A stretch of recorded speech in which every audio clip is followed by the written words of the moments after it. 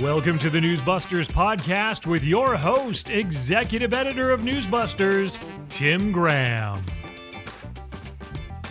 Hello and welcome to the Biden recession. Oh, yes. Joe Biden was elected president and he honored us by putting us into a recession. Well, that's after Jimmy Carter levels of inflation. Stagflation. It's nothing like a stag party. It's depressing, but it's not yet a depression. So let's talk about recession denialism. Or as I like to say, recession denial is worse than so-called climate denial. I will continue to deny we're all going to fry by the year 2031. But it's a little hard to deny that 2 quarters of economic decline is defined as a recession. Now, we knew coming into this week that by Thursday, we would see a lot of Jane Fonda linguistic aerobics. Yes, suddenly you can't use the dictionary definition or the standard economist definition that 2 quarters of economic shrinkage are a recession. This, Newsbuster junkies, was the moment where all the braggadocio about the media fell apart. Oh yes, we in the media, we are the reality-based press. We are the guardians of fact. The truth is more important than ever. We are the tellers of truth. This whole shtick went over a cliff. Like Paul Ryan shoving grandma in a wheelchair off a cliff in those old Democrat commercials. Yes, suddenly now it was respectable for there to be alternative facts. Remember when they scowled at alternative facts? Now they're using alternative facts. Our research director, Scott Whitlock, jumped into this fray, saying a recession would be very bad news for Democrats going into the midterms. So journalists are all too happy to help Biden avoid use the R word. The R word. Nobody now can be certain that this is a word you can use. On Wednesday, NBC's Tom Costello said a recession depends on who you ask. So let's ask the White House. He asked Brian Deese, who's director of the National Economics Council, appointed by Biden. Unsurprisingly, Deese said there's no recession. Then over on CNN, Deese plainly said, in terms of the technical definition, it's not a recession. The technical definition considers a much broader spectrum of data points. Yes, everybody now is suddenly trying to spray the octopus ink. And the networks filed it along. As Scott Whitlock showed, ABC's Rebecca Jarvis warned, hey now, one way that people define a recession is not the official definition of a recession. Oh yeah. Yeah, that's like your heart failing to beat for half an hour might be the official definition of death, but wait. Over on CBS, Nancy Cordes said Team Biden says the economy is simply recalibrating after a post-pandemic boom. CBS morning host Nate Burleson, fresh from Good Morning Football on the NFL Network, proclaimed the R word is a buzzword. Oh, right. You know, like bombshell. Somehow, the new recession is not a bombshell. Then came the evening news. Kevin Tolbert was on the case. ABC was talking about recession fears. We're fueling fears of a recession. It's more accurate to say it's fueling midterm election fears for the Democrats. This is the way he began. He's got that whole Peter Jennings we thing going. New report out tonight raising fears of recession in the U.S. The nation's output of goods and services, the GDP, fell 0.9% in the past 3 months, the second quarter of decline in a row, which typically has been the definition of recession. But tonight, President Biden pointing to other key factors, too, among them the jobs numbers, saying this economy isn't an easy one to label right now. Oh, yes. Suddenly, the economy isn't easy to label. Now it's complicated. And we all know Liberals are the ones with the really big brains. They're the ones that can process things that are very complex. And the rest of us who do not agree with the Democrats on most things, well, our brains are very, very small, apparently, because they think somehow we're going to fall for this line of attack. CBS announced, hey, CBS News business analyst Jill Schlesinger says whether it's technically a recession or not doesn't matter because it's bad. It's bad. Yeah, no, whether it's technically a recession does matter. And mostly it matters because of politics. I mean, yes, the media wanted to say, well, the Biden people told us to not call it a recession. So we'll try not to do that. But we also don't want to seem clueless and say the people out there are feeling pain. On the NBC Nightly News, Lester Holt began, let's get to the economy now, and the new data showing that it shrank for the second quarter in a row. But the Biden administration is pushing back on the idea that we're already in a recession. Tonight there was reality, but the Biden administration's pushing back on reality. I think we all know. What Biden's doing here now with the recession is pretty much what they all disparaged for a year plus. He's basically, it's like Trump saying, COVID's not a thing. It's not going to be a thing. It's about to go away. Biden's been pulling this crap with the recession and inflation for months. It's transitory, man. Come on. It'll go away any minute. Maybe it'll go away tomorrow. Yeah, suddenly reality is something that has two sides. You know the news media, they hate having two sides of things. But when it comes to there's reality and the Biden people have another version, suddenly we're going to have a balanced debate between reality and the Biden definition. Yes, over on the PBS NewsHour, which you pay for, anchor Judy Woodruff said economists often mark a recession by 2 straight quarters of negative growth. But the jobs market has remained strong during the first half of the year, which muddies the picture. No, you are muddying the picture. There are facts. And yes, okay, there's an alternative fact here. And that is, hey, the unemployment rate is low. Okay, if you want to have a job, that's good. But if you're trying to pay for gas, what? Then she turned to Biden aide Gene Sperling and said, so, as we're saying, it's not knowable now if the country is technically in a recession, but we know that the growth is slowing. That's a word salad like Kamala Harris. It's not knowable whether we're in a recession, but we know growth is slowing.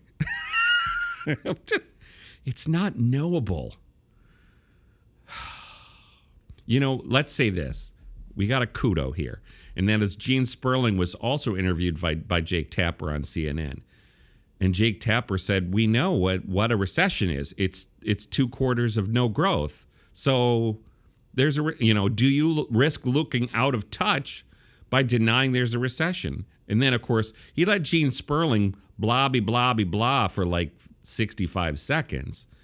But then he came back to, stuck to reality. Jake Tapper's like, hey, look, and Jake Tapper's the one that says, I'm not going to put on a Stop the Steal Republicans on. Well, look, what you did here, Jake, is you put on a Stop the Recession Talk Democrat. And yes, you corrected him, but you put him on. And of course, there wasn't just television, you know. There was a lot of this. I was noting, or Newsbusters was noting, that the New York Times and the Washington Post were both doing this. Fears of recession. It's not a recession. There are fears of recession. 2 quarters of negative growth spur fears. P.J. Gladnick did the AP on the GDP. They wrote, the U.S. economy shrank from April through June for a second straight quarter, contracting at a 0.9% annual pace and raising fears that the nation may be approaching a recession. Consecutive quarters of falling GDP constitute one informal, though not definitive, indicator of a recession. Yes, that's why they're called the Associated Publicists. Suddenly everything is not definitive. It's informal. We may be approaching a recession. It's sort of like saying after Thelma and Louise's car goes off the cliff, we are approaching the ground. Or maybe it's after the car's on the ground in flames. We may be, but we're not definitive that they're dead. It was metaphorical anyway. It was a movie. Then there's just the worst thing, and that is the joke title, Independent Fact Checkers. If you ever thought these people or these websites were independent, then go look at PolitiFact. Louis Jacobson, who is a PolitiFlack, he is a transparent applicant for the White House press operation. And I've been told they have a few openings over there, Lou. He cited capital letters Instagram posts and applied the ruling false to Instagram posts. And the quote was, the White House is now trying to protect Joe Biden by changing the definition of the word recession. How does a fact checker look at all that we've seen and say it's false to say the White House is trying to redefine recession? I mean, do they care about their credibility? Do they care about the perception of their independence? This is straight up pants on fire ruling. Pants on fire, says Newsbusters. The Instagram poster here that's trying the patience of PolitiFact is named Graham Allen on Instagram at GrahamAllen1. He's a podcast host and a contributor to TPUSA Faith. That's what the Instagram page says. Lou Jacobson insisted in his quick little summary, quote, the White House blog post cited in the Instagram post is not only accurate about what the official definition of a recession is, but it's also citing the long-standing definition. Yes, Lou, the White House blog post has the official definition, and then it poops on it. It continued, quote, based on these data, it is unlikely that the decline in GDP in the first quarter of this year, even if followed by another GDP decline in the second quarter, indicates it's a recession.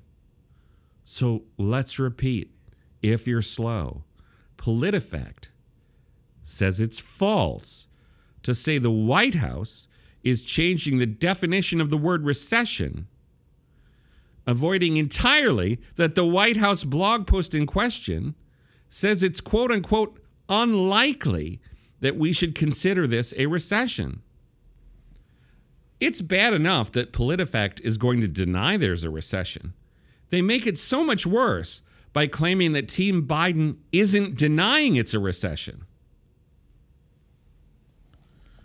And then you remember, as they say, this post was flagged as part of Facebook's efforts to combat false news and misinformation on its newsfeed.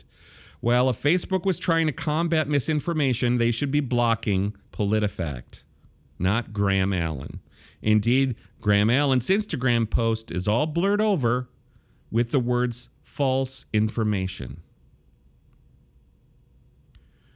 One of the things that PolitiFact did here was they were upset because what Graham Allen did was ask Siri what a recession is. And she gave the standard definition, apparently from the Oxford Dictionary.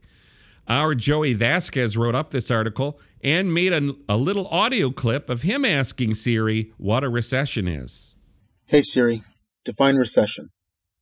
Recession means a period of temporary economic decline during which trade and industrial activity are reduced, generally identified by a fall in GDP in 2 successive quarters. Do you want to hear the remaining one? Wow, I guess I'm informed. This really should be considered a moment where the liberal media lost any luster they had about being people who are interested in facts or truth or reality or statistics. It's just terrible. The column this week was on the Pulitzer Prizes. Eric Wempel's a media critic at the Washington Post, who I'm somewhat friendly with, or at least he's interviewed me a couple of times. But he had an absolute fit that the Pulitzer Prize Committee organized some outside probes to review their controversial 2018 Pulitzer Prize for Public Service for covering the Russian collusion investigation. He said, "What were they thinking?"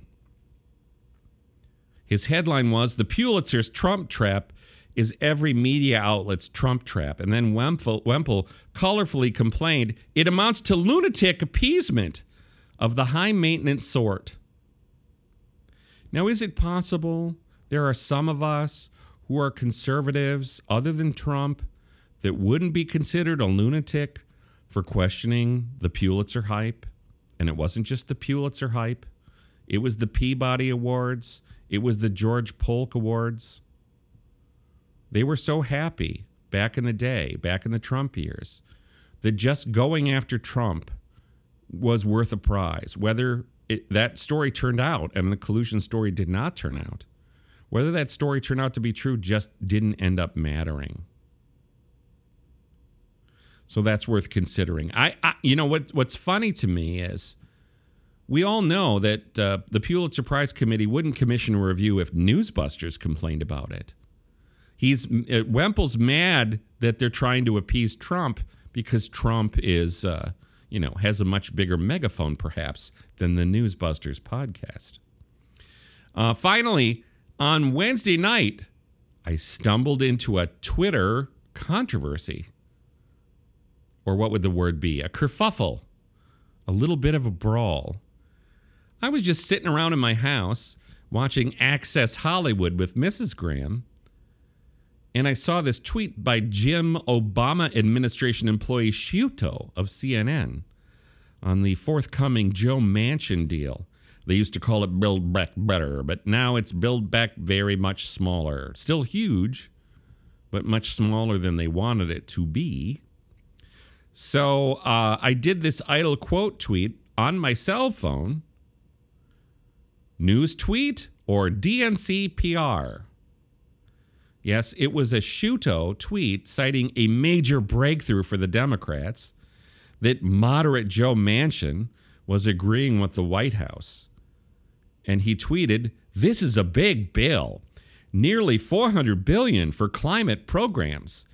Medicare to negotiate drug prices. ACA, that's Obamacare, subsidies extended. Corporate minimum tax rate."